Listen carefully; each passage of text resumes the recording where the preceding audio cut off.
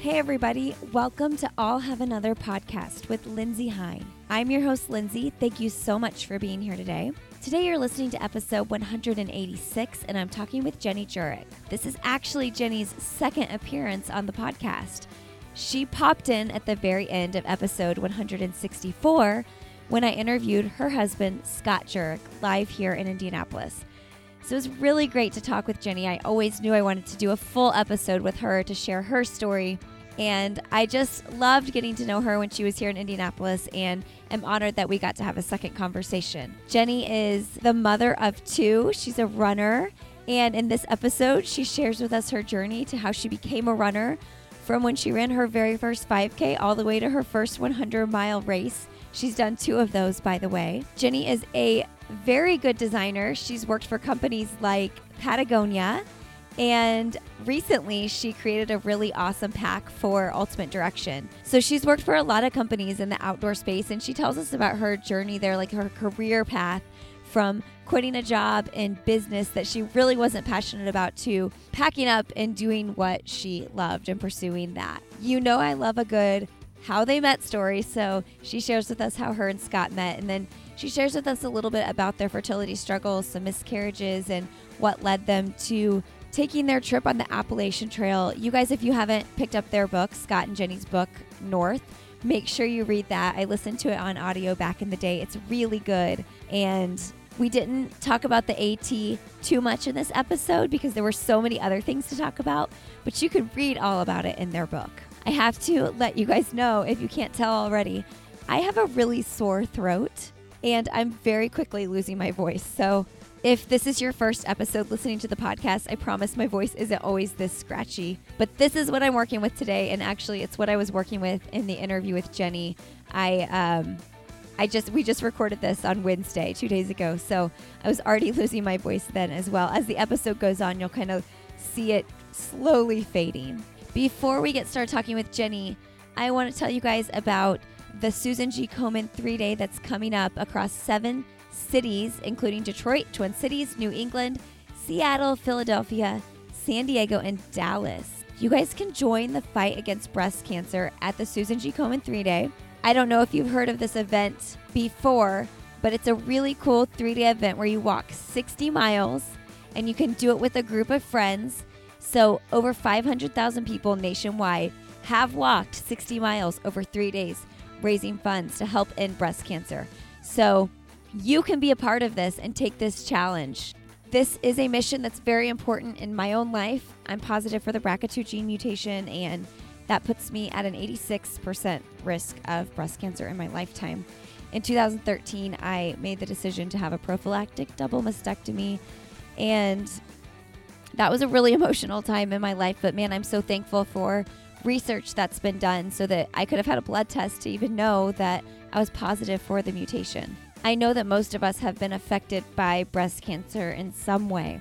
You can join the fight if you go to the3day.org. You can register and learn more. Again, that's the3day.org. And before we get started talking with Jenny, I'm sending all my love and thoughts and prayers to the family and friends of Gabe Grunwald. I know that her death this week has affected so many of us listening here today, so many of us in this running community and in this space. And I'm sure you guys have been thinking about her and her family just as much as I have been. So in case anybody is a friend or family member of Gabe, I want to say we're all thinking about you and praying for you. And if you are looking to do something to support rare cancer research, Gabe passed away from a rare form of cancer, you can go to bravelikegabe.org to donate to the foundation that she set up. And all the donations benefit rare cancer research centers, including Memorial Sloan Kettering Cancer Center and Fred Hutchinson Cancer Research Center. So it's tough and heavy, but we're thinking of everybody who's involved, and Gabe will always be an inspiration, and her legacy will live on for years to come. All right, friends, let's go ahead and enjoy my conversation with Jenny Jurek. Today on the podcast, I'm so excited to welcome Jenny Jurek to the show. Welcome to All Have Another, Jenny. Thanks, Lindsay. It's great to talk to you again. So we got to meet in person back in January when you and Scott were in Indianapolis and we did the live podcast. That was so fun. That was an amazing event, I have to say. Indianapolis really brought it. I mean, who knew there were so many excited trail runners in Indiana, right? I know, it really blew me away, but that was such a fun event. It was well organized all around. Oh, thank you. Well, I could not believe that it ended up coming together. Like I was like, what are the odds? The Jerks are going to be in town. And like just the way it came about, like I met your friend on vacation and like just the way everything kind of like pieced together. I was like, this is too good to be true. And then you guys brought your kids and like that entire restaurant was totally full. And Scott talked to every single last person in that restaurant. Did he not? He did, and it was pretty impressive just for us, because we have, like our friend runs in Indianapolis, and we have a few friends, but we don't really know the extent of the running community there, and it's huge. And also, there were so many hikers and through hikers and people who came, so it was a great community to really just experience. Oh, thank you. Well, I'm very proud of my little big city here in Indianapolis. So Jenny, okay. I was first introduced to you through your book North. Oh, thank you. Well, I'm glad you read it. Yeah, I listened on audio when Oh, I okay. was at right after I had my last baby, and I started listening in the hospital room. So we have this like very special like relationship because I was like listening to your voice postpartum. I know. I'm very honored that you listened to our book and that really, those special first moments of your baby. So thank you. Well, it's kind of Um, cool to get to know someone like that too, because like I'm hearing your story, like I'm hearing your story of Scott's journey and your journey doing the AT. But I also get to hear your voice behind it and like kind of the events that led up to that moment in your life. So it's kind of a really cool way to get to know somebody. I mean, when we wrote the book, it was just trying to be as honest as possible and to not do just like a play by play of this is what happened, but really the time in our lives and mostly the time in Scott's life. But we couldn't really tell that story without all the backstory. So every time we went through like three different drafts, and Oh every gosh. time I know I'm just like, we have to be like more open, more honest because it's just we just really had to like put it all out there and like really get to the heart of all the issues and the whys and stuff like that. Well, I want to introduce you and like let the audience really know who Jenny is because for those listening who maybe heard my live podcast recording with Scott Jurek, Jenny came in at the end of the interview and I always knew I wanted to interview you one on one, not just like at the end of Scott's interview. You deserve your very own interview. So, can you share with us a little bit about your life growing up and, your transition from the career path you originally started with to your design journey and just kind of how you got started ultra running and all that? Sure. Okay, I'm a little intimidated. I'm flattered that you wanted me on the podcast, but I know you have like real rock star runners, so You it's are definitely a it's a, real rock a star real runner. honor to be on your podcast. And I guess the quick, I grew up kind of suburban in the East Bay area of California, and I never did run. I never ran in school. I never was really like outdoorsy until I decided to go to college in Boulder. And just on a whim, because a friend of mine in school, her older sister went to Boulder, and I remember looking through the brochures and being like, "Oh, those mountains are so pretty." So I decided to go to Boulder, and then that's where I got into rock climbing and just really started to like open my eyes to camp backpacking and hiking 14ers and being just a little more active. Um, and then, but still, I never ran in college. like not even just for fitness. And then I graduated from college. I lived in San Francisco for a year and I had a business degree, international business, because I really didn't know what I wanted to do. And then I was just working for an investment banking company in Mhm. like the financial district and like the heyday of all that stuff in San Francisco. But I hated it. And then I just remember looking online trying to find jobs. And my dream job, I always wanted to work at Patagonia, just because I love the company, I love what they stood for. And I found a job in San Francisco working for a company called Moonstone. And I don't know if people remember it. It was, a really solid outdoor brand back in the day. And I started working there in like the customer service department. I quit my finance job and they moved to Seattle. And so I moved with them and I didn't know anybody. I didn't know a single soul in Seattle, but I always knew that I loved the Northwest because we'd visit when I was a kid with my family and just something about the lushness. And, I love the green trees and the water.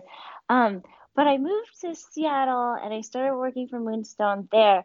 And I just decided to do a 5K because I didn't have anything else to do that weekend, and I thought it would be a good way to get familiar with the city, meet new people.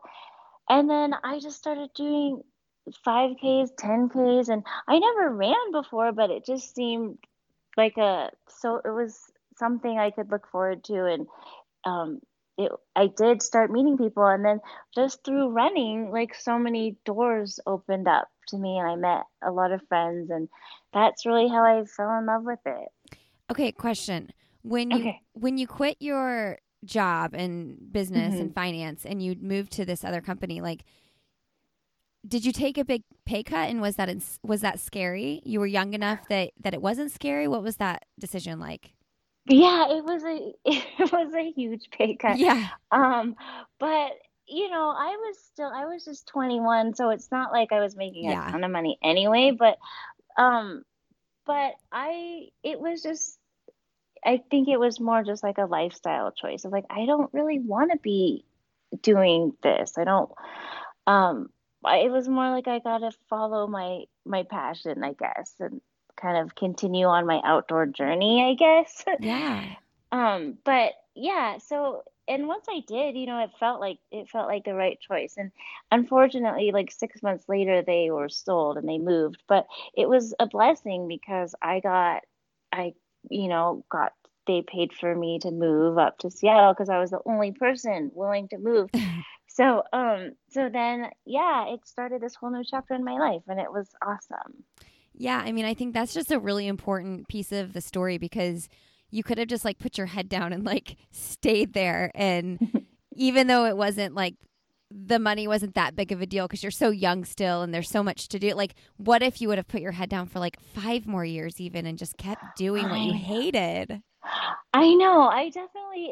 I feel so lucky because they were grooming me. They're like Yeah. putting all this money into me, taking all these extra classes, getting certified, doing all this stuff. And I was like groomed to be like, these a like pretty much like work at this brokerage firm. And I just like, I had to wear a suit every day and I was only 21. I'm like, this just doesn't feel like me. This isn't what I want to do for the rest of my life. So it was kind of alarming, and I think maybe my parents were like, ah, but everybody supported me, and I'm just so happy that I made the decision early to actually pursue something that I was interested in. Okay, so Moonstone gets sold. How do you end hmm up working for Patagonia, which was originally your dream? Yeah, I know. So Moonstone moves to Seattle, and then they get sold a bunch of different times. And while I'm in Seattle, started to run, I met a bunch of people who worked at this company called Montrail, which was a trail running shoe company. Um, and they offered me a job maybe like a year after I moved to Seattle. And so I started working at Montrail, and I didn't know what ultra running was. Like would tell me, oh, 50K. And that like blew my mind that people would run a 50K. I was like, what in the world? That's not possible. I was just like, I was just so green to everything.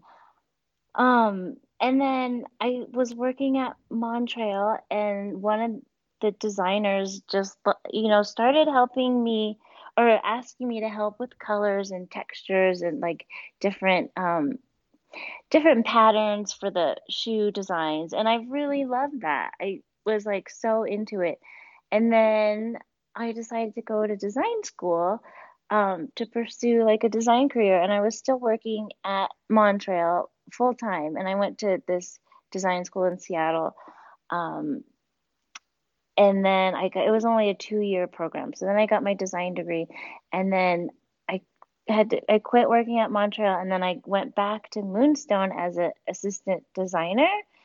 And then they got sold again to Columbia, and I got a different job for outdoor research. Sorry, I'm like thinking about my whole career track here. And then I started working for Outdoor Research, or OR, and I loved working for them. And I was a designer at that point. And then I had just run like my first 100 miler, and I was feeling great. And then my boyfriend of 3 years and I just decided to break up. And it was not, I won't say it was mutual, but it was definitely me being like, where are we going with this? Are we like, are we going to get married? Or are we not? And, and he was like, I don't think so. I don't think I don't think I want to marry you. And Why then are we still doing this? I know. And then I was like, oh, okay. Well, I mean, still, there's like still so much love. I like love that he did that for me. Like he Sure. set me free. But that like really hurt, and I just was like, I gotta get out of here. I gotta leave Seattle, even though I grew to love Seattle, and I still love it so much. But I had to leave and like get out of that situation. So I bumped into a friend of mine in the outdoor industry who had just started working at Patagonia, and he was like, hey, they're hiring for designers.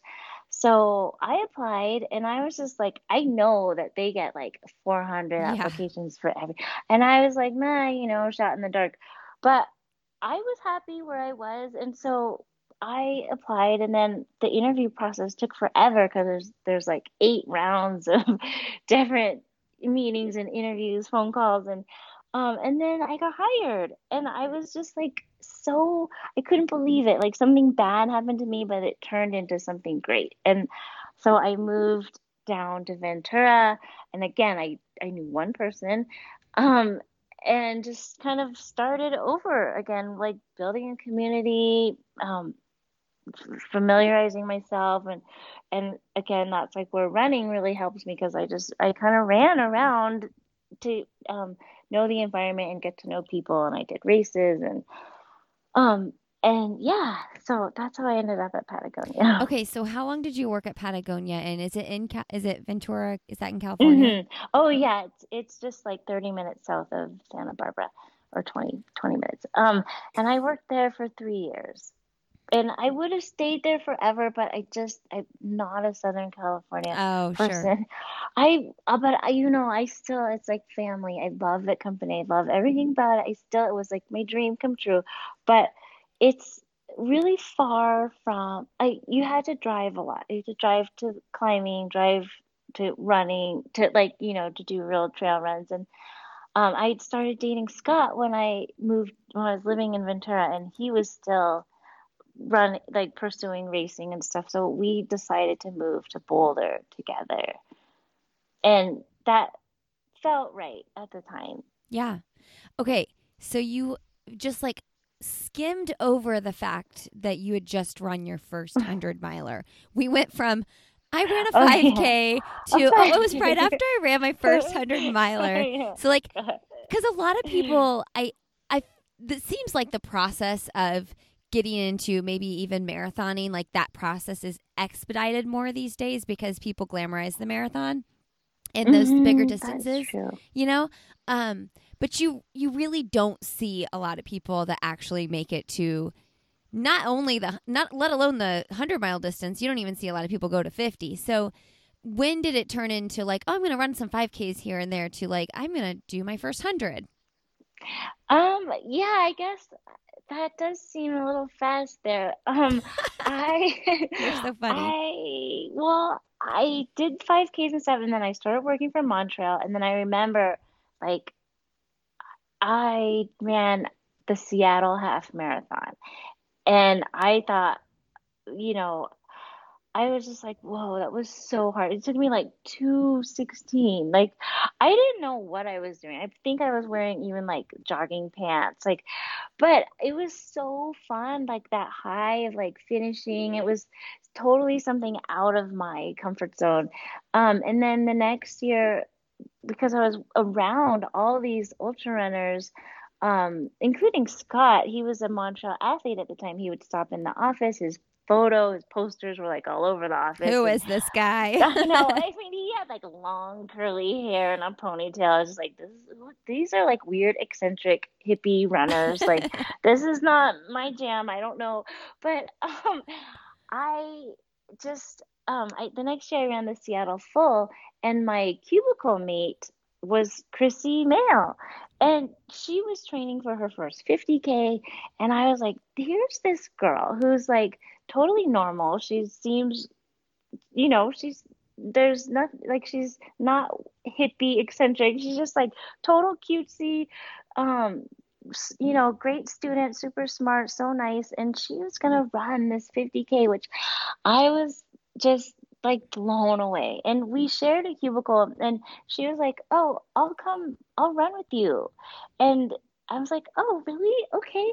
So somewhere in my head, I went, I had heard some guy, like some kind of frat guy talking in line. He was like in line in front of me, and he was like, "Oh, you have to run under 4 hours at the marathon to to have like a respectable time." And I was like, ugh. I was like, ugh, that's like a stupid thing to say. But then in the back of my head, I was just like, I'm gonna do that. I really wanted to like just kind of, I don't know, just like prove myself for Yeah, some to this dumb, mean guy. yeah, to this total nobody. I don't even know. But I was like, okay, well, that was kind of my goal. And then Chrissy was like, I'll run with you. And she found me somehow, like at the basically when you cross this bridge, Mercer Island Bridge, she found me and she just ran with me for the last, I think, 13 miles. And she kept looking at her watch and she's like, oh, we can do this. We can totally do this. Aw. Yeah, it was awesome. And she totally got me in. And then all these other ladies were like hanging on to Chrissy too. And we're like, yes. And she ducked out because she didn't want to like Right. cross the finish line or whatever. But 3:58. And I was like, oh my gosh, this girl just like, pushed me. And I just really loved that feeling and that camaraderie, and I loved that accomplishment. And so then I mean, I really have to give so much credit to Chrissy because she opened my eyes to like what, running with girls and female, like how strong females. And um, she was like, you could do a 50K. Like, so then I did my first 50K, and then I did a 50 miler, and then I had been around it enough that there was a local 100 miler called the Cascade Crest 100, and a bunch of my friends had done it, and I'd crewed at it while I was in design school, and I was like, God, like I really want to try this because it just seemed like the natural progression of like pushing your boundaries, I guess. And then I finished design school, um, and then that next summer I signed up. And that was back in the day when you could just decide to sign up and do it like a few months before the race. Yeah. Yeah, and so I did it, and it was amazing. I felt like it really galvanized me as a person, as a runner, as like a strong individual. And then that's when like a week later, my boyfriend and I broke up, and I was just like, no problem. I got this. I just ran a 100 miler. I can really, I felt like I could do anything. So I don't know. I just feel like running gave me so much self-confidence. Did you, when you did the 100, wait, what race was the 100 that you did? That was the Cascade Crest. Okay, that was the 100. Cascade Crest. Mm-hmm, yeah. Okay. And did Chrissy crew you in that? She did. She crewed and she paced me literally from like 55 miles to the finish. And she had just won Hard Rock. No, she didn't win. Wait, did she? No, that's not when she won. Maybe she did. She just won something big, I remember. And I felt like a rock star because Yeah, because she was I was screwing running. you. Yeah, totally. And everybody wanted to talk to her. And it was awesome because then I didn't have to talk. I could just follow her and this crowd of people. It's kind of cool that you got to be a part of like the beginning stages of like her success of just like seeing her career evolve in that regard as well. Like when you were talking about being her cubicle mate, running her first 50K, like you kind of Yeah, saw her evolve as an athlete, as her friend, like her good friend.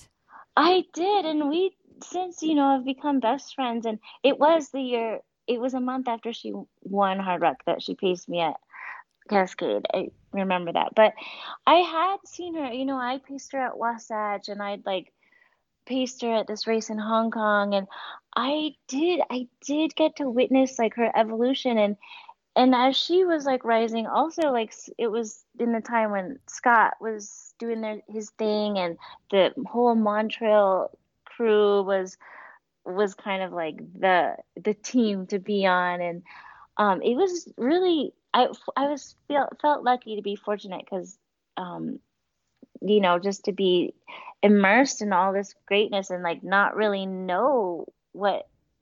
realize that they were a big deal or what they were doing was anything special because I was so new to it all. So you've done 200 milers.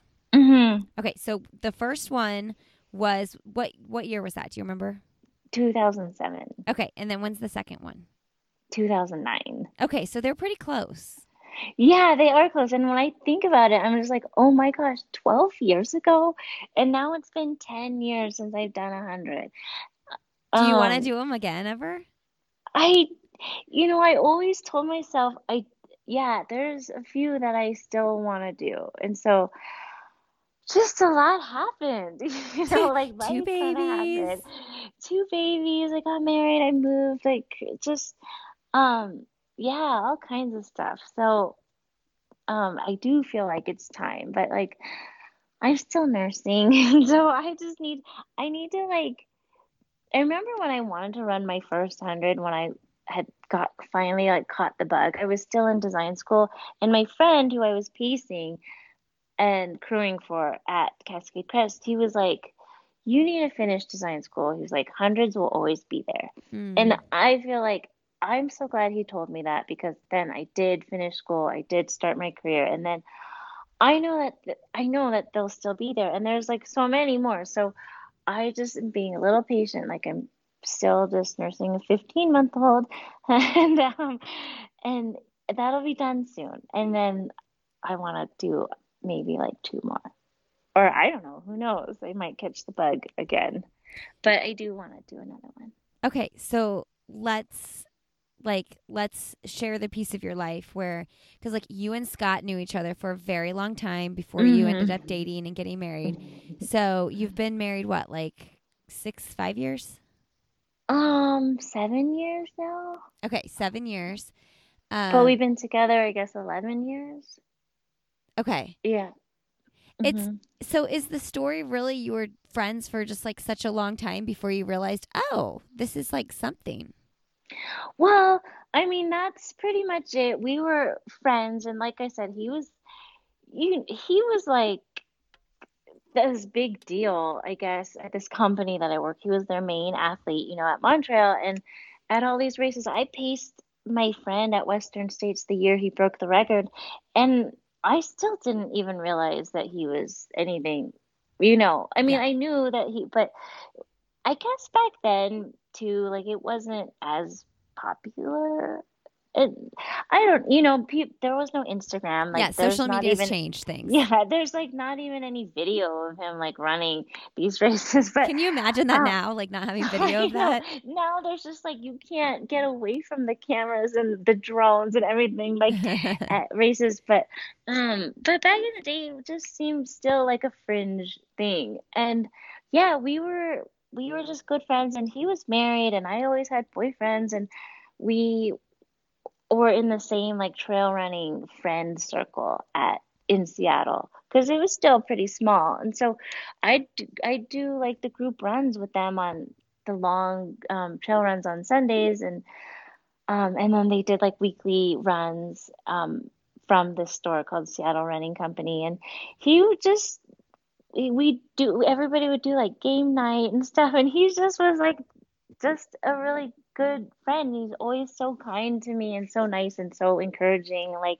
never talked down to me. And even though, yeah, I remember even I just ran my first half marathon, and he was like, "Oh, good job." Like, he was never like, "Oh, that's nothing." He just always was a very positive influence on my life. And then he used to run with Chrissy all the time, so I'd always hear about those adventures. And she got married to this ultra runner who was also a Montreal athlete, and so she and Scott, like they were really good friends too. And it was just like our little scene, our little community. But then he got a divorce. I broke up with my boyfriend, and but at the time it was like, oh, I was like, hey, come down to Ventura. There's so many hot girls who work at Patagonia. It's like all it was like all girls, like all amazing, strong, beautiful women who work at Patagonia, by the way.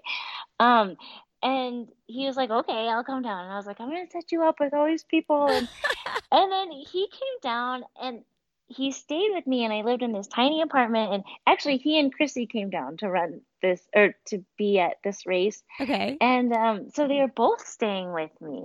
And Chrissy was like, "This is awkward." She was like, there's something going." And I was like, "No, stop. Like this, don't be ridiculous, Scott. That's like the jerker. Like don't." I was kind of just like, don't say that." But then she left early, and then he stayed, and then he's like cooking all this stuff and making all this food for me. And I was like, holy crap. I saw this like different side of him. I never really saw like a domestic side to him, you know? It was always just out running. And I was like, ooh, I could get used to this. And then we just kind of like hit it off, I guess. And he just like, he just kind of came back visiting. And then he'd come like twice a month, and then he just decided like he just didn't leave because he could work. He was coaching. He was still doing his coaching and his PT business, and he could do that. Well, no, he wasn't doing PT anymore. He was just coaching and racing, and speaking, doing his thing. He could do that from Ventura. So that's kind of how it came about. Oh, that's so funny. I love the picture of him, like the picture you painted of him and Chrissy coming down, and Chrissy being like, "This is weird." Like, something's like, going on here. She was just like, "Will you?" She was like, "Put him out of his misery. Just kiss him." And I was like, "Oh, what are you talking about? Like, don't be weird." It was just like strange, but I mean, I guess we did have like a connection or something. Oh, that's so good. I love it. It's funny to think about now, just because like he was in the friend zone for so long, and then to really like transition out of that is a little bit awkward at first, I think. Okay, so I really want to talk about your journey with your pregnancy and all that, but just really quickly, I want to touch on the vegan thing because I know that's okay. If anybody has followed Scott's journey and they've read Eat and Run, like they know that his big thing is veganism. And he cooks, and you get to like eat all of his delicious food, which I totally relate to that because my husband is the cook in our family as well. Oh, nice. But we're okay, and we're a vegetarian. We aren't vegan. So were you vegetarian before you met Scott, and are you vegan now? I was vegetarian before I met Scott, so I always give him a hard time because I'm like, I was a vegetarian like since I was in seventh grade. Yeah, okay. Because and then but then when he started cooking and making all this food, it was amazing, and it was just easy for me to just switch to vegan because I'd been veggie for so long up to that point, and I knew that I'm lactose intolerant, but I used to always just deal with it because I'm like, oh, I don't want to cut out cheese. I love cheese. I love ice cream. Yeah, I know. But then there's like a total boom, and there's so much like non-dairy alternatives, and so it was actually really easy, and I felt so much better not eating dairy. That I decided just to stick with it. Okay. Uh, Question okay. though, my hardest thing is Mhm. giving up cheese. Like, I'm like, I think I could totally do it, but I like giving up cheese would be really hard for me. So like, how do you make a like really good salad exciting if it doesn't have feta cheese in it? Oh, there's an amazing new feta that is so good. I could eat the whole What's it block of made it. out of? I don't know. I'm gonna look it up. It's called Via Life. It's so good. You have to try it. I would send you some if I could, I could probably find like, it. air. I'm looking it up right now. But anyway, it's amazing. I know that like Scott loves Greece. He loves all like Greek cuisine, and just like he would do these like seasoned tofu things that make it look like feta, but it wasn't, and it just wasn't the same. But this feta is so good. Oh, It, okay. so you'll have to try that if that can be like the missing link Okay. for you. I know. Well, and It's, like being a vegetarian is like real easy. Like that's not hard at all. hmm Just moving from vegetarian to vegan is Yeah, like there's like once you're obviously you've been doing it for years and like whatever, but like just that step from eliminating like cheese and eggs and like milk, that all three of those things would be I difficult. know. Yeah. That definitely seems like a big jump. And I think the only reason I was able to do it is because I was lactose, like my stomach felt better, Yeah. my skin got better. Like I noticed like significant difference for me. And so I was like, oh, this is this is better for me. Um, but yeah, it was hard even just to kind of mentally get past that. Like, oh, I'm not gonna eat ice cream anymore. Pastries, like croissants. Wait a minute, donuts. But now there's just so many Yeah, vegan there's lots of options out options. there. I mean, and if the person that you're with 24/7 is you're Right. doing the same It's like thing. constantly making, yeah, and he's making amazing vegan food. It's pretty easy. So, Okay, so question about the kids in that, and then we'll talk about oh, okay, how the kids come about. Um, okay. do your kids eat vegan? They do. They do, but we don't, our daughter, she's in preschool now, and it's like all vegetarian, but they have like birthday celebrations, and they make this whipped cream, and sometimes they have butter, and we're like, we brought her a vegan butter that they keep and stuff, but we're just like, if she wants to eat the whipped cream, let her eat the whipped cream. Sure. Yeah. We're not like super um like strict about it at school, but yeah, at home she's vegan. Hi, everybody. I'm going to jump in and take a quick break to thank a sponsor for this episode, and that is HelloFresh. HelloFresh is a meal kit delivery service that shops, plans, and delivers step-by-step recipes and pre-measured ingredients so you can just cook, eat, and enjoy. The last time I got a HelloFresh box, I totally forgot I was getting one, and it was the most exciting day ever when I came home on a busy Monday, and there it was. Ta-da! And I had 3 options for dinner to make, and it took me about 25-30 minutes to make the meal, which was way more creative and exciting than what I was going to cook had it not been there. I definitely would have made like just plain spaghetti and like a side of broccoli. So HelloFresh gets seasonal.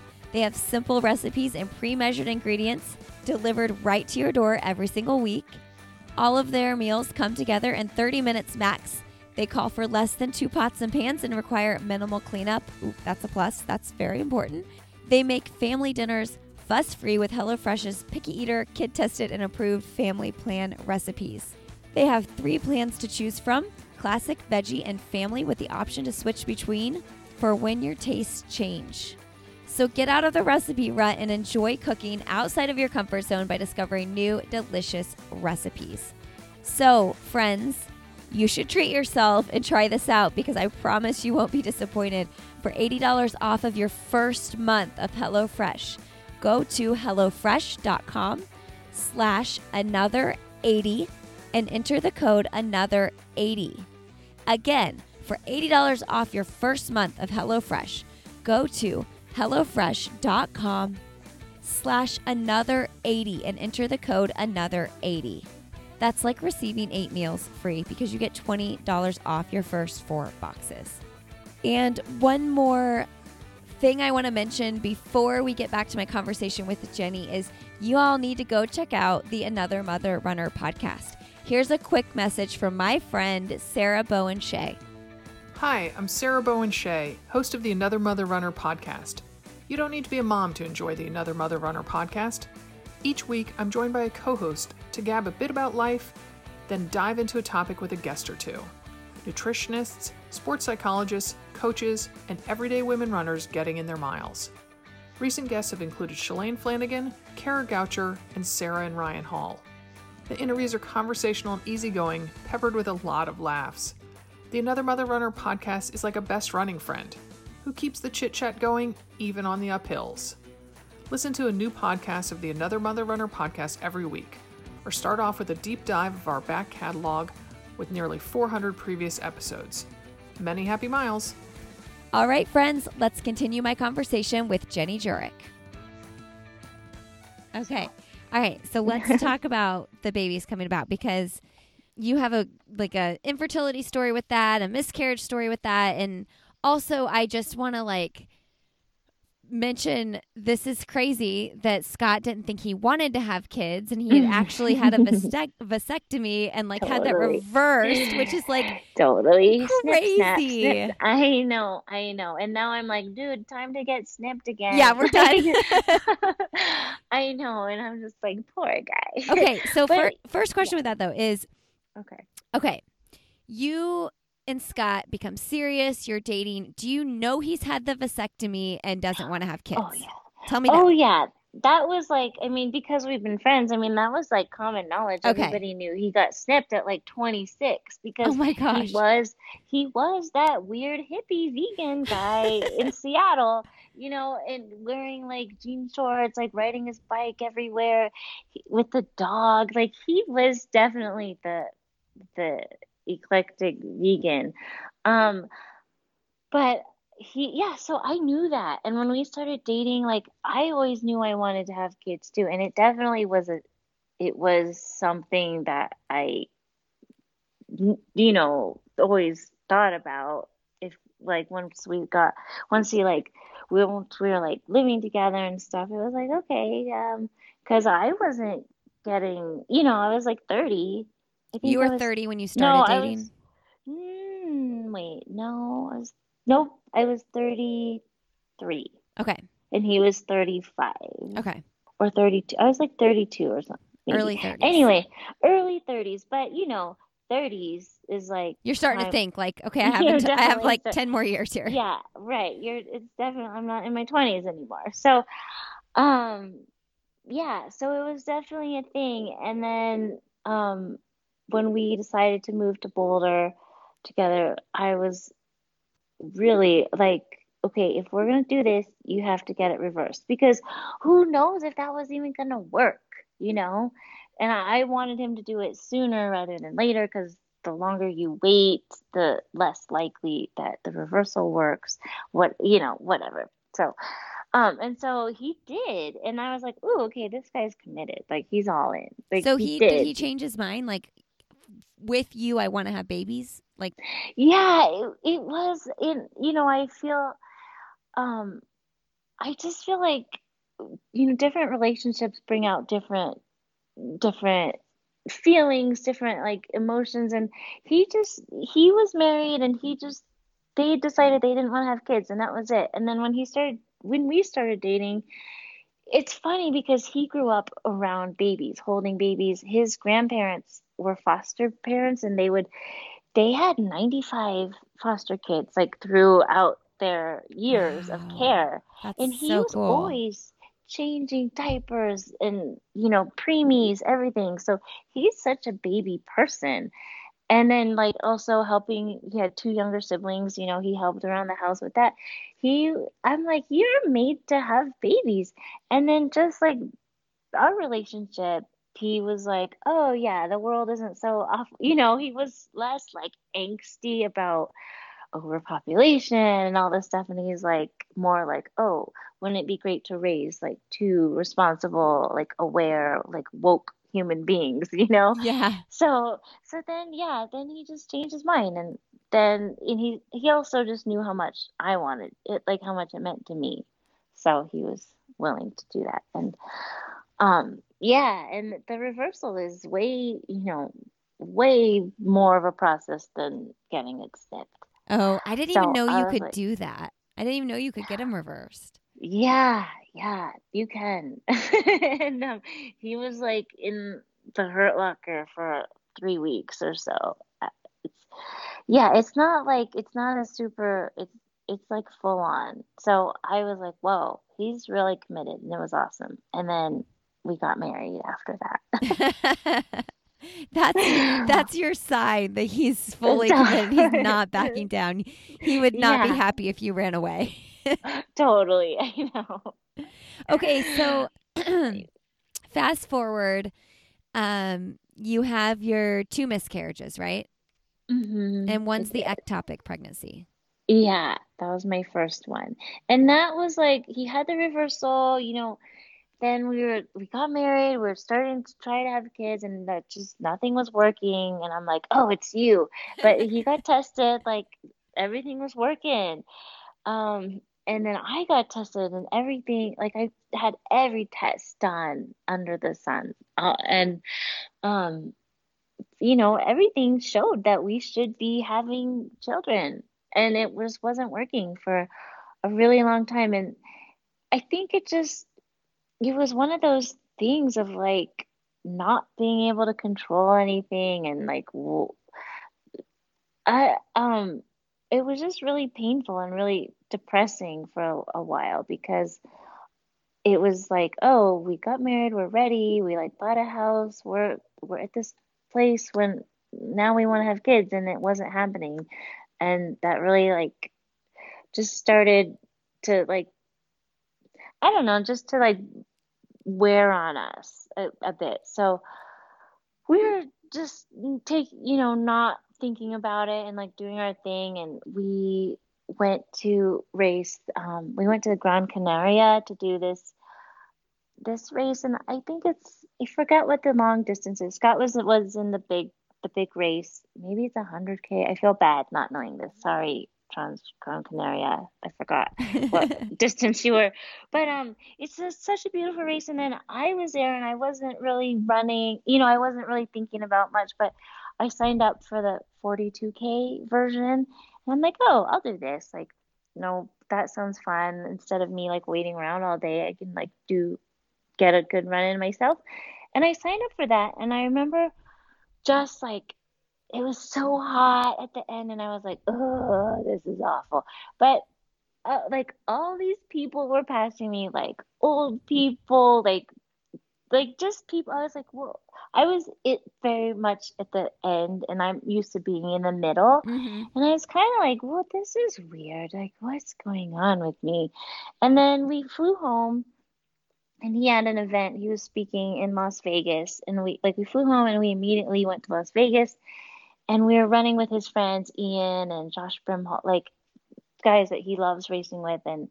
Um and I remember I was like, I don't feel good. I'm just gonna hang back. And we did maybe like a 12-mile run, and I was just not feeling great. And we went out to dinner, and I remember I went to the bathroom, and I was like, what? Why am I bloated? I just ran this 42K like less than a week ago. I'm like running, like what? I felt really bloated, but I didn't really think much of it. And then we flew home the next morning, and then I didn't feel good. I'm laying on the couch and everything, and I I was just like, I don't feel good. And then I had to go to the bathroom, and it was like 11 at night at this point. I'd been like laying low, and I went up to the bathroom, and I guess Scott followed me. He saw me walking funny, and I passed out in the bathroom. And I never passed out before, I guess. I and But what happened was my fallopian tube ruptured, and I was like bleeding internally. Um, and I didn't know that I was pregnant, and I guess I was 7 weeks pregnant at that point. But it was, growing in my fallopian tube, and um, it was just one of those things where we'd been trying for so long, and it was like, oh, this is not happening. And then, I guess it did, but in the wrong spot, and it was crushing. It was just so depressing and scary too, because I didn't know what had happened. And we I could have been like in some canyon in Las Vegas when it happened. Like if it happened 24 hours before, I would be like by myself, because they ran off without me. Or if it happened like 6 days before, I would have been in Spain, like and in the Canary Islands on this race. And I just was so lucky that I happened to be on my couch when it happened. Um, and so we just, that to me was like all about like luck, and also like proximity to a hospital, because Scott just drove me to our hospital. And that's when like we got involved with Every Mother Counts, which is this nonprofit that helps give transportation and care to these women who live in rural parts of the world and have to walk just to get to the clinic. And um anyway, that's a different topic. But that was my first miscarriage. And then because I had lost a fallopian tube and part of an ovary, then we started doing like going down the IVF road, because it became even more difficult for us to have a baby.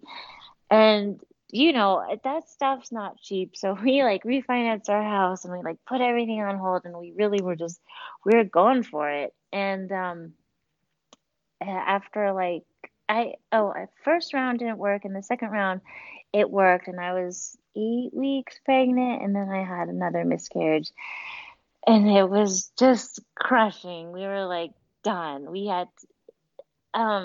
just needed to like get away from all of this, like,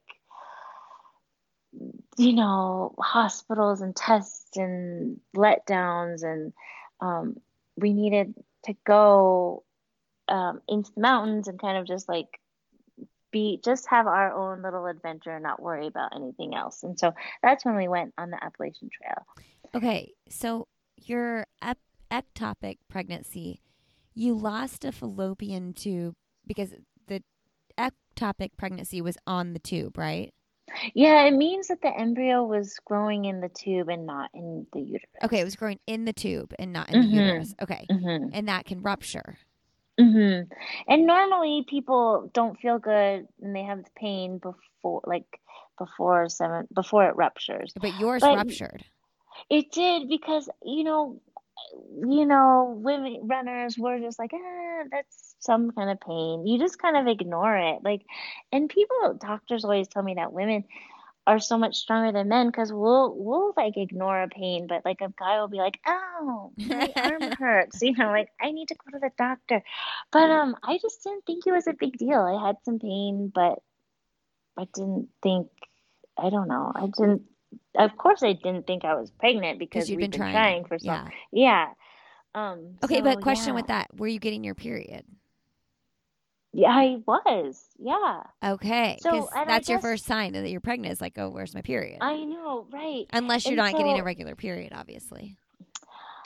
Yeah, which is, maybe I just wasn't tracking it, but I'd always get my period. Like, I guess I just didn't realize that I was late. Well, yeah, and I mean, I remember, because it took us a couple years to get pregnant with my first, and I had 2 miscarriages as well. Wow. Oh, I didn't know that. But I never had that. I never had like a traumatic miscarriage. Not that miscarriages in general aren't traumatic, but like I never had any kind of like scary experience like you experienced. But I do remember like in that process, like waiting to get pregnant with the first, and then even after the first miscarriage to the second, it's like I almost like didn't even want to pay attention to my period, because I didn't want to think about it and know that like when it came, that meant I wasn't pregnant again, Totally. And that's exactly where we were. We were like taking a break from like peeing on a stick and figuring out when you were fertile. You were like not thinking about any of that. and so he was doing this race. Jumped in on this race too. He was traveling. Like, we were kind of just trying to clear our heads a little bit. So I just wasn't paying attention. In that zone. Well, and I don't know if you ever had these feelings. Like, I also got to the point where I was like, I don't want to take a pregnancy test because I don't want to see a negative sign. Like, I've done it enough times that, like, I don't want to keep seeing it. And it probably sounds funny and weird for people to hear me say that because I have 4 kids now, you know? I know, like, totally. Oh, it must be so easy for you. And like, once we started having babies, it did end up like happening fairly easy for us. But like, I remember those moments, and my struggle wasn't, you know, crazy compared to a lot of people, but like, I can very much remember, like, I don't want to pee on a stick again because like, I'll just be disappointed. Oh, totally. I mean, it was like every month I would cry, you know, and I'm just like, I don't want this. I just didn't want that disappointment all the time. And so, yeah, I didn't. And Scott too, he was like, this is not good for you. He was just like, stop buying the stick. Stop. We got to stop all of this. Like, stop tracking. You know, I had the apps. I was like doing all this stuff. And it's just like, no. Did you feel like the emotional connection and like the like when the miscarriages were happening, did you sense anything different from Scott than from you? I'm just thinking through my experiences with my husband. I remember the first time I didn't feel like he was as connected, but the second time he's like, I remember he actually cried, and I was like, oh, and it's just a different loss because their body's not actually losing, right? You know? Yeah, totally. I mean, well, the first miscarriage for me, it was so traumatic because he like caught me in the bathroom and, you know, was like holding me and didn't know what to do, you know. So for him, it was so traumatic because he was like, oh, am I gonna lose you? You know, like he was so scared, and he definitely cried. Like, he definitely cried, but he was so worried about me. So it wasn't about like, oh, we had a miscarriage.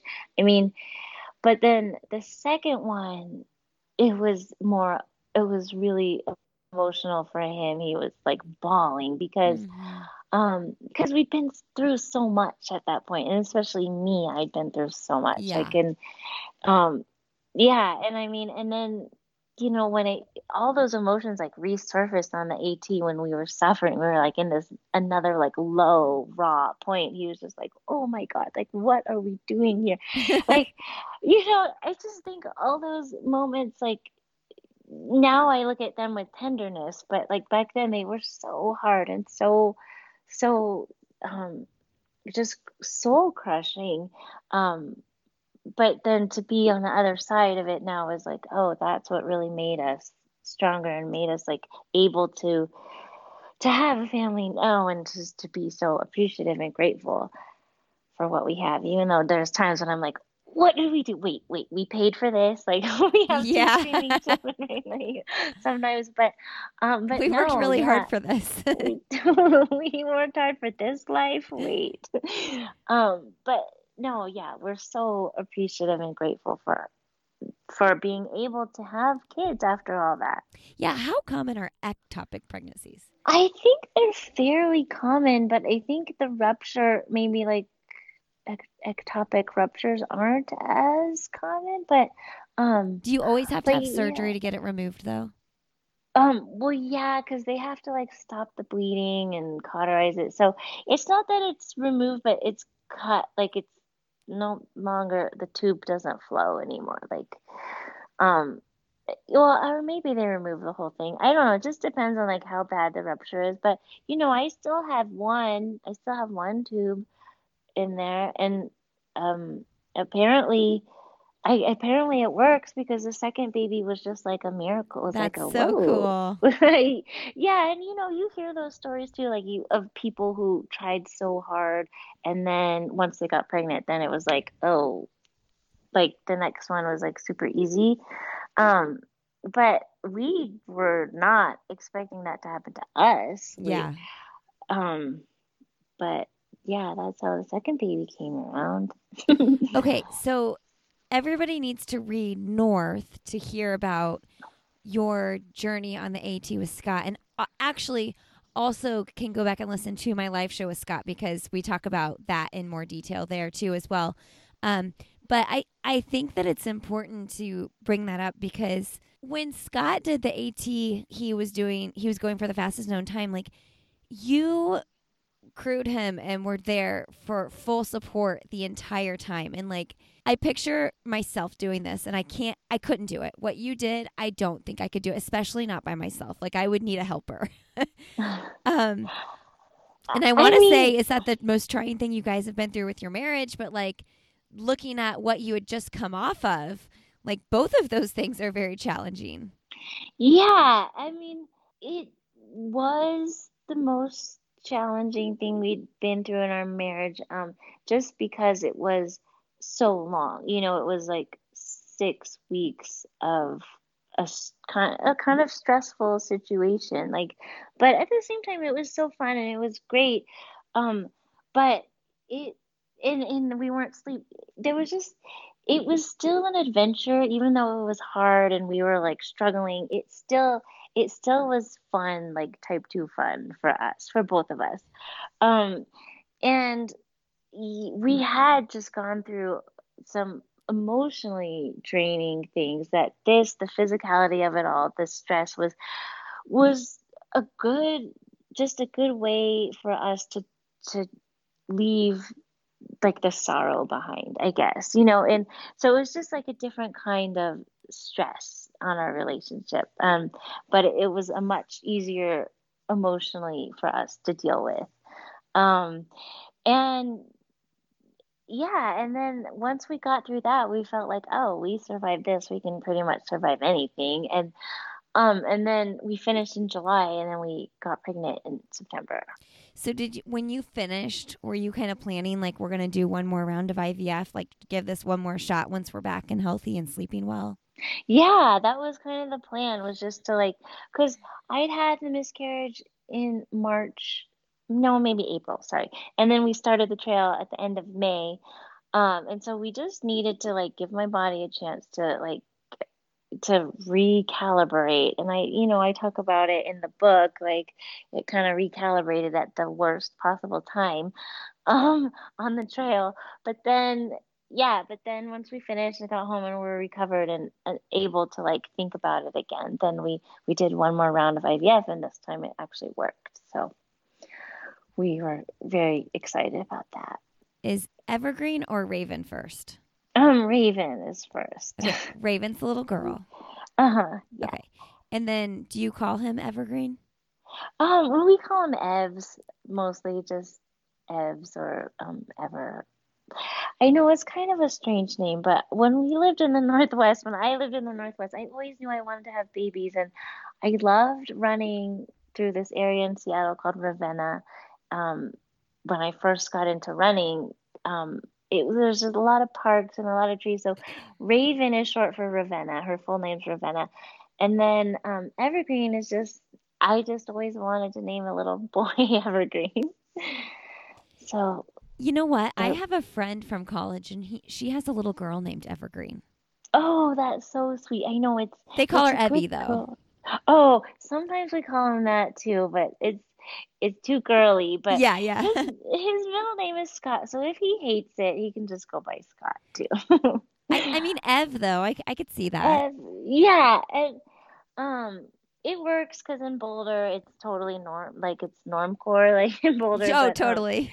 But yeah, I know. I'm like, he might like not love it when he's older, but it's sweet for now.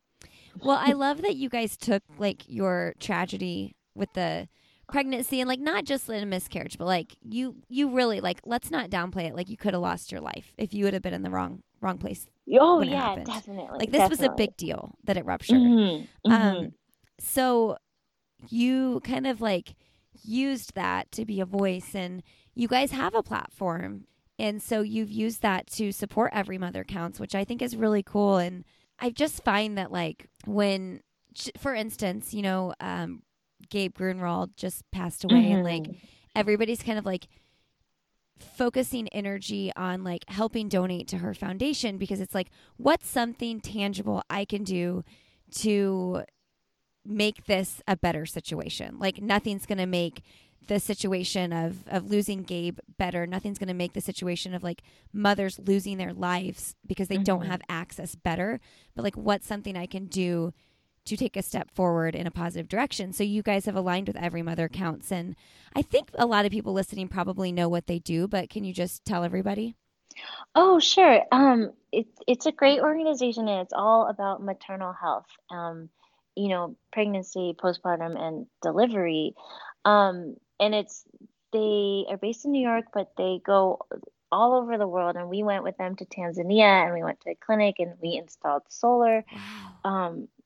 Solar panels, so that this clinic that didn't have electricity, now they have like headlamps and flashlights and just a little bit of light, which is crazy. But EMC, they raise money through races. Like if you want to run a big race like New York or Boston, you can get a bib through the charity, and you raise money for the bib.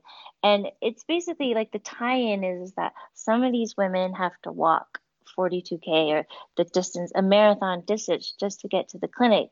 And so these distances are ones that we run for fun, like as a hobby. And this is like life and death for women. And so if we can run these distances and raise this money, then we can help provide transportation to care for these women. And then also just it's not just international, but for a developing nation, like our maternal health rate is like really poor. Maybe I think it's the lowest. What's up with that? Of the development. I don't know. And sorry if I'm getting these facts wrong, but they're pretty close. So, but I have no idea. But I'm just like, I know that we can do better. There's like no excuse for that. And so I just really love what they stand for, and I love their mission, and I love the work that they do. They really have made an impact in so many women's lives. And Christy Turlington is the founder, and she's so inspiring for me. And it's not just like her little like celebrity cause. She's in the office every day. She's out there in Africa, in Guatemala, like in these places, just really working because she is so passionate about it. Because she had her first baby in a hospital, and everything was fine. And then, a few minutes later, she started hemorrhaging. And so it's personal for her, and it's really personal for us too. So we're just really passionate about it, and they're great. And so if anybody wants to run with them, just look up everymothercounts.org.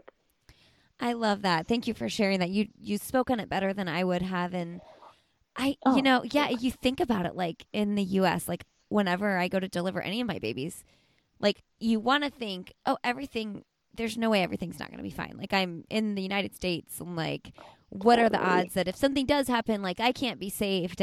But really in the back of my head, every single time I go into labor, I'm like, okay, like yes, it's an everyday thing, but like this is a serious thing that's about to happen.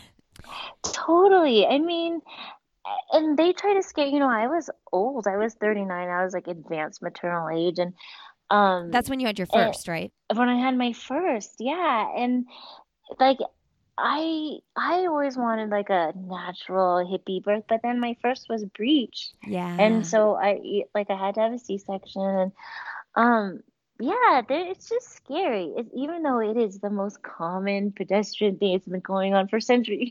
People have been giving birth in the bush for forever. But like even in the US, even in a amazing hospital, like I still was worried. Yeah. I know some women, probably some women that listen to this podcast. I know a couple for sure that did home births. And I'm like, I just like, in the event that the hemorrhaging thing were to happen or anything like that, like I want to be in a hospital. Like I just want to be in a hospital. And I get why people want to be home, but like, I don't know. It scares me. Oh, totally. I know. And one of my good friends in town just had her second home birth, like last week, June 3rd. But and that's awesome. I wish that I could have done that, but once you have I don't know. both of my babies were actually C-sections because my second one, I had a placenta previa. I don't know if you know what that is. Like my placenta was blocking the cervix. So Uh-huh.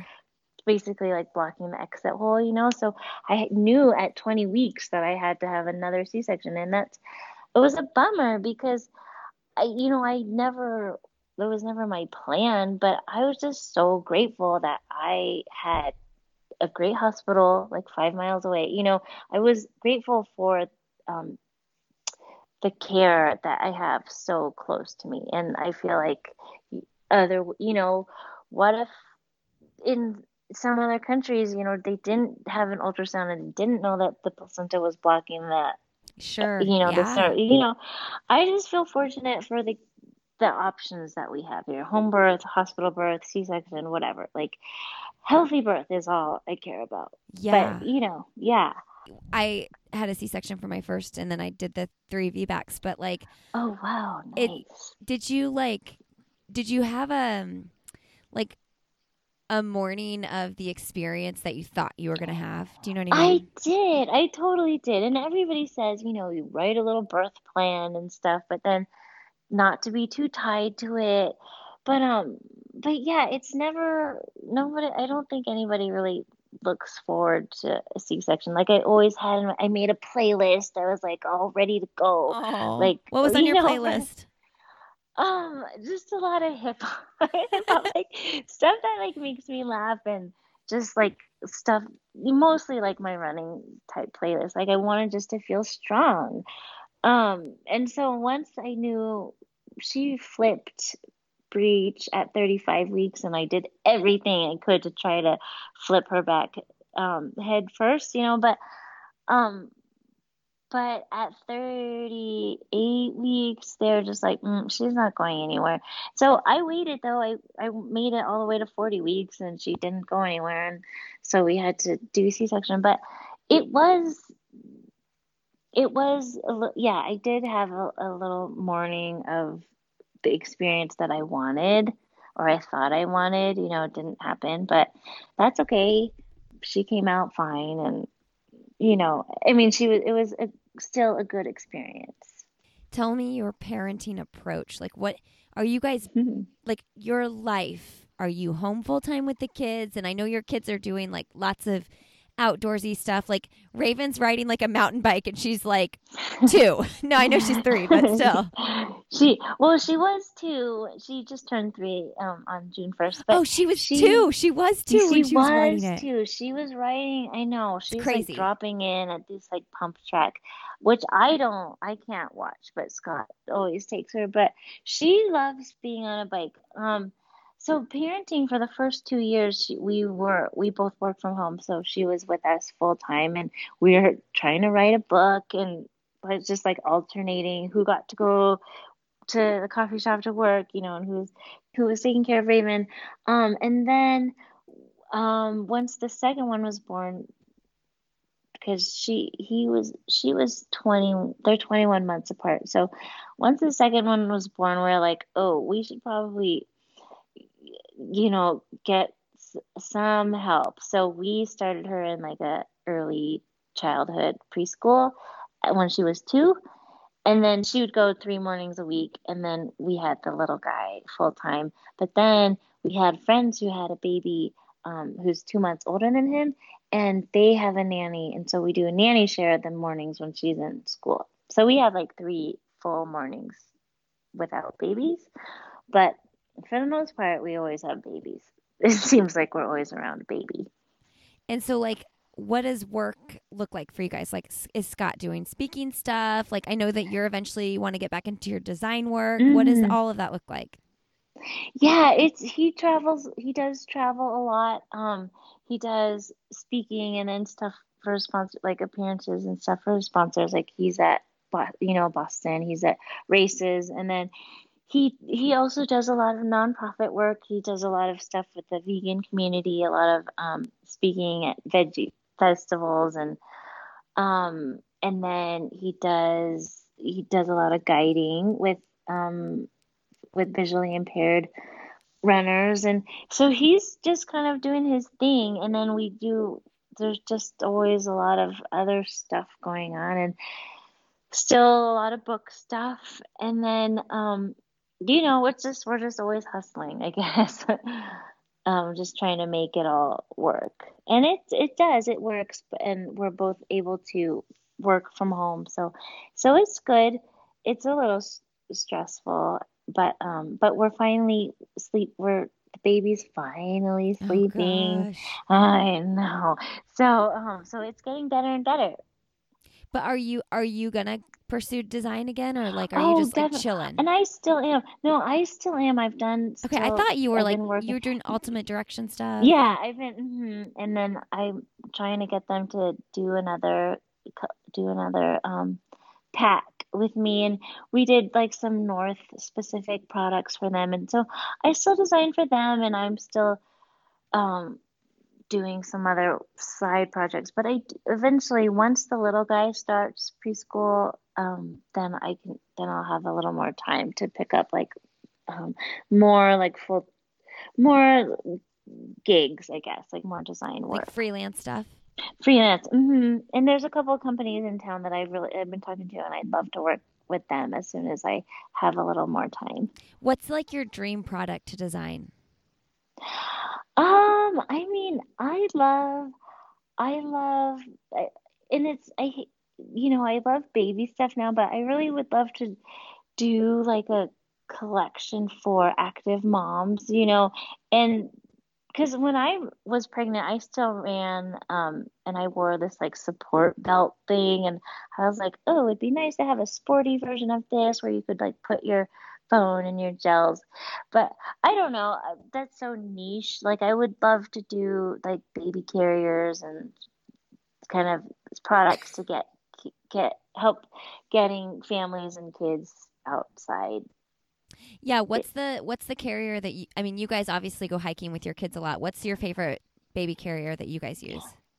Well, we have for longer kind of hikes for Raven, we have a Osprey backpack, which is great, but I think we do daily, it's too much. It's too designed Sure. fancy and Yeah. padded and stuff. So we use this old, it's called a Cocoa Packs, and it's just like a really small backpack carrier for the babies. And then now Raven hikes a little bit, but we both wear a backpack. We both keep them in the back.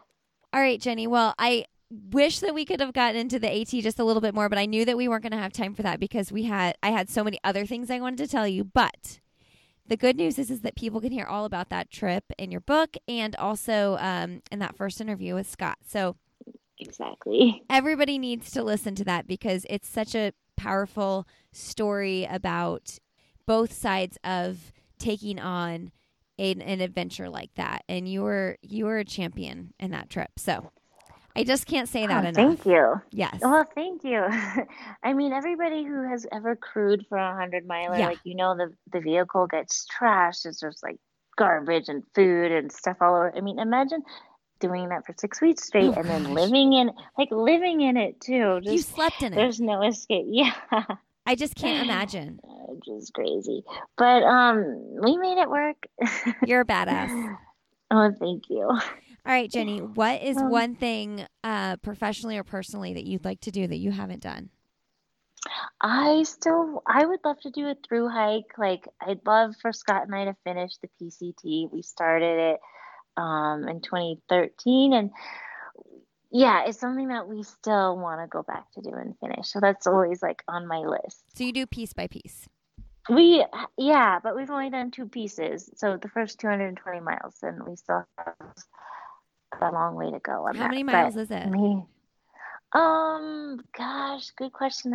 I know it's longer than the AT. I think maybe I feel bad that I don't know. He would know, but maybe 2,700, 2,800 miles. I feel bad. I don't know. Remind us how long the AT is. 2,189 miles. 2,189 miles. Wow. I know. Wow, that's crazy. Okay, what is an accomplishment you're most proud of? I think, gosh, I guess finishing UTMB was that's the second 100 mile that I ran.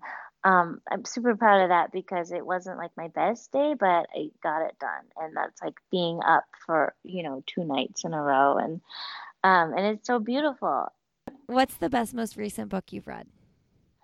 Well, reading isn't as frequent as it used to be, but Yeah. I'm in the middle of Educated, and I love it. Oh, yeah. Have you heard of it? Yes, I It's have. a memoir. Yeah, you would love it because it's about this girl who grew up in a really rural area in Idaho, and just her parents were like super, super off the grid. Like, and I like to think we're raising, like wild outdoorsy kids, but when I listen to her stories, I'm like, it's crazy what they did, but crazy in a good way, crazy good.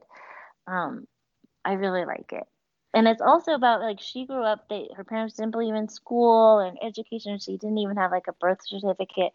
But then like she ended up going to school and like it's just like I feel like as I'm raising little kids, just their own will is gonna come through, like whatever they want to Yeah. do. Like it doesn't matter what I want them to do, but they're gonna do what they want to do. So it's it's been really interesting reading it. Would you guys homeschool? I'm asking because I feel like you like to travel a lot, and once the kids are in school, you're kind of like tied down. I know. We definitely talk about that all the time, and our friends who also are traveling, active, outdoorsy, they all homeschool or road school, as they call Really? it. Yeah, and I feel like it's something that we need to really think about because we do want to keep traveling, and Scott travels so much for work, and it seems like it would be, well, I don't know. It seems like it would be good for our lifestyle. Do you homeschool? No. No. Oh, okay. We don't travel like No. we're not travelers. Like, and I Well, don't think I you could have do it. 4 little ones. Yeah, that's the one thing too. I'm like, what are the requirements I here? think But I heard. I think the only I don't way know. I could do it, like without losing my personal Yeah, sanity, is if we were rich and I could like hire a private teacher to like come do the teaching, and I could still like, totally. just because I don't think I would ever have the patience. But I'm sure that's what rich people who homeschool though. Yeah, totally. A private teacher is I probably don't real expensive know. though. I bet. I don't really know, but so far my friends who do it, they have little ones, and they're like, oh, the requirements aren't that much. Like Sure. they say it's not that rigorous until they're like over 8. Sure. So I don't know. You could do it for a while, and then if the math starts getting too hard, I know, but it sure is nice having them gone for 3 months. Right? For the time it's nice to like get stuff done. Oh, totally. Yeah. Um, I guess if you so sent your kids to private school, though, having one teacher for all of your kids probably wouldn't be that much more than sending a bunch of kids to private school. yeah, We do that's public true. school We though. don't. Yeah, so yeah, Oh gosh. we Okay. would too. Okay. Educated. That sounds good. Oh yeah, it's good. Check it out. I don't remember if you answered this before. I know I've asked you some of these, but I thought in this different setting, like not in front of like 350 people live audience, your answers might be different. if you could have coffee, cocktail, or tea with someone fun, motivating, or inspiring, who would it be? I mean, I remember, I think you asked Scott that, and I was like, what would he say? But I have been fortunate to, maybe I would say Yvon Chouinard, but I know him, I worked for him. He's the founder of Patagonia, and he's amazing. But really, one of the people I would love to have tea or coffee with is my friend Dean Potter, who passed away, because he was such this inspiring, special person. And I really loved how he always looked at life and his projects and, climbing and art. And he just looked at life differently, always like seeking the edge and always like wanting to live life to the fullest in a way that was so like, I don't know, like I don't even have the words to describe him, but just him not being around and not having him as a person in my life, is really, I feel like this void. And so I would love to be able just to like have one more chat with him. Like, that's, Would you guys have coffee, cocktail, or tea? What would he like? probably tea. Tea. A mate. What's one message you'd like to send to the world? That's one message.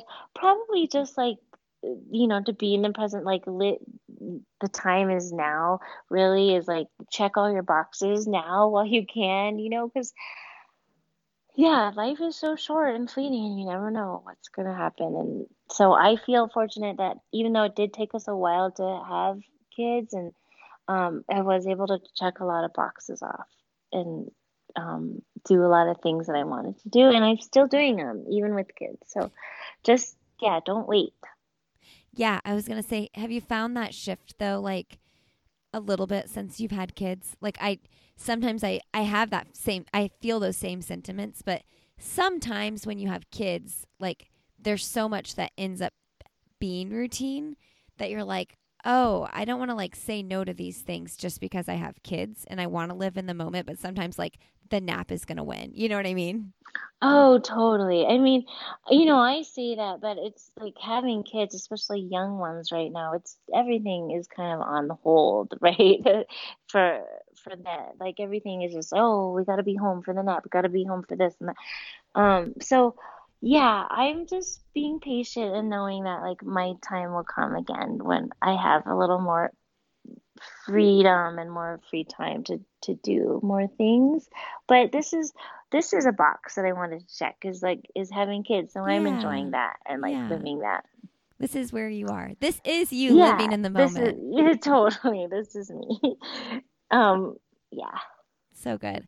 Well, Jenny, thank you for dealing with my raspy voice today. Oh no, I love it. It's sexy. It's like, hey. And like it really sounds like I either just woke up or just smoked a pack of cigarettes. This isn't the norm. So edgy. I love talking to you more, and I hope that I can see you guys sometime if I ever come to Boulder, or definitely. If you ever randomly come to Indy again. Well, we have good friends there, so we definitely will be coming back. And we'd love to come back for the mini, actually. Sounds cool. Oh, yes. Do that. I hope you do. It is really fun, actually. Awesome. Well, I hope I didn't eat up all of nap time, and I hope you enjoy the rest of your day. Oh, thank you so much, Lindsay. It was great talking to you. Okay. We'll stay in touch. Okay. Bye. Bye. Thank you so much, Jenny, for coming on the show and sharing your story so honestly and openly. Loved talking with you. You guys can find Jenny on Instagram. She's Jurix on the Run. Make sure you go pick up a copy of Scott and Jenny's book, North. And if you're interested in helping with the fight against breast cancer, visit the3day.org to get involved and join that movement. They've got events across 7 cities all over the U.S. coming up. The3day.org. And make sure you check out that deal with HelloFresh. Go to HelloFresh.com/another80 and enter another 80 at checkout. You guys can find me on social media. I'm Lindsay Hein 626. You can find me on Twitter at Lindsay Hein, and you can find me on Facebook. I'll have another podcast with Lindsay Hein, where we have an awesome group over there as well, a great community over there. We'd love to have you join us. Links to all of that and everything we talked about in the podcast, and also all the sponsor information is in the show notes at lindsayhein.com. All right, you all. Thank you so much for putting up with my scratchy voice today. I should be back on track tomorrow. And have a great Friday. Have a wonderful rest of the weekend. And as always, I'll see you next Friday.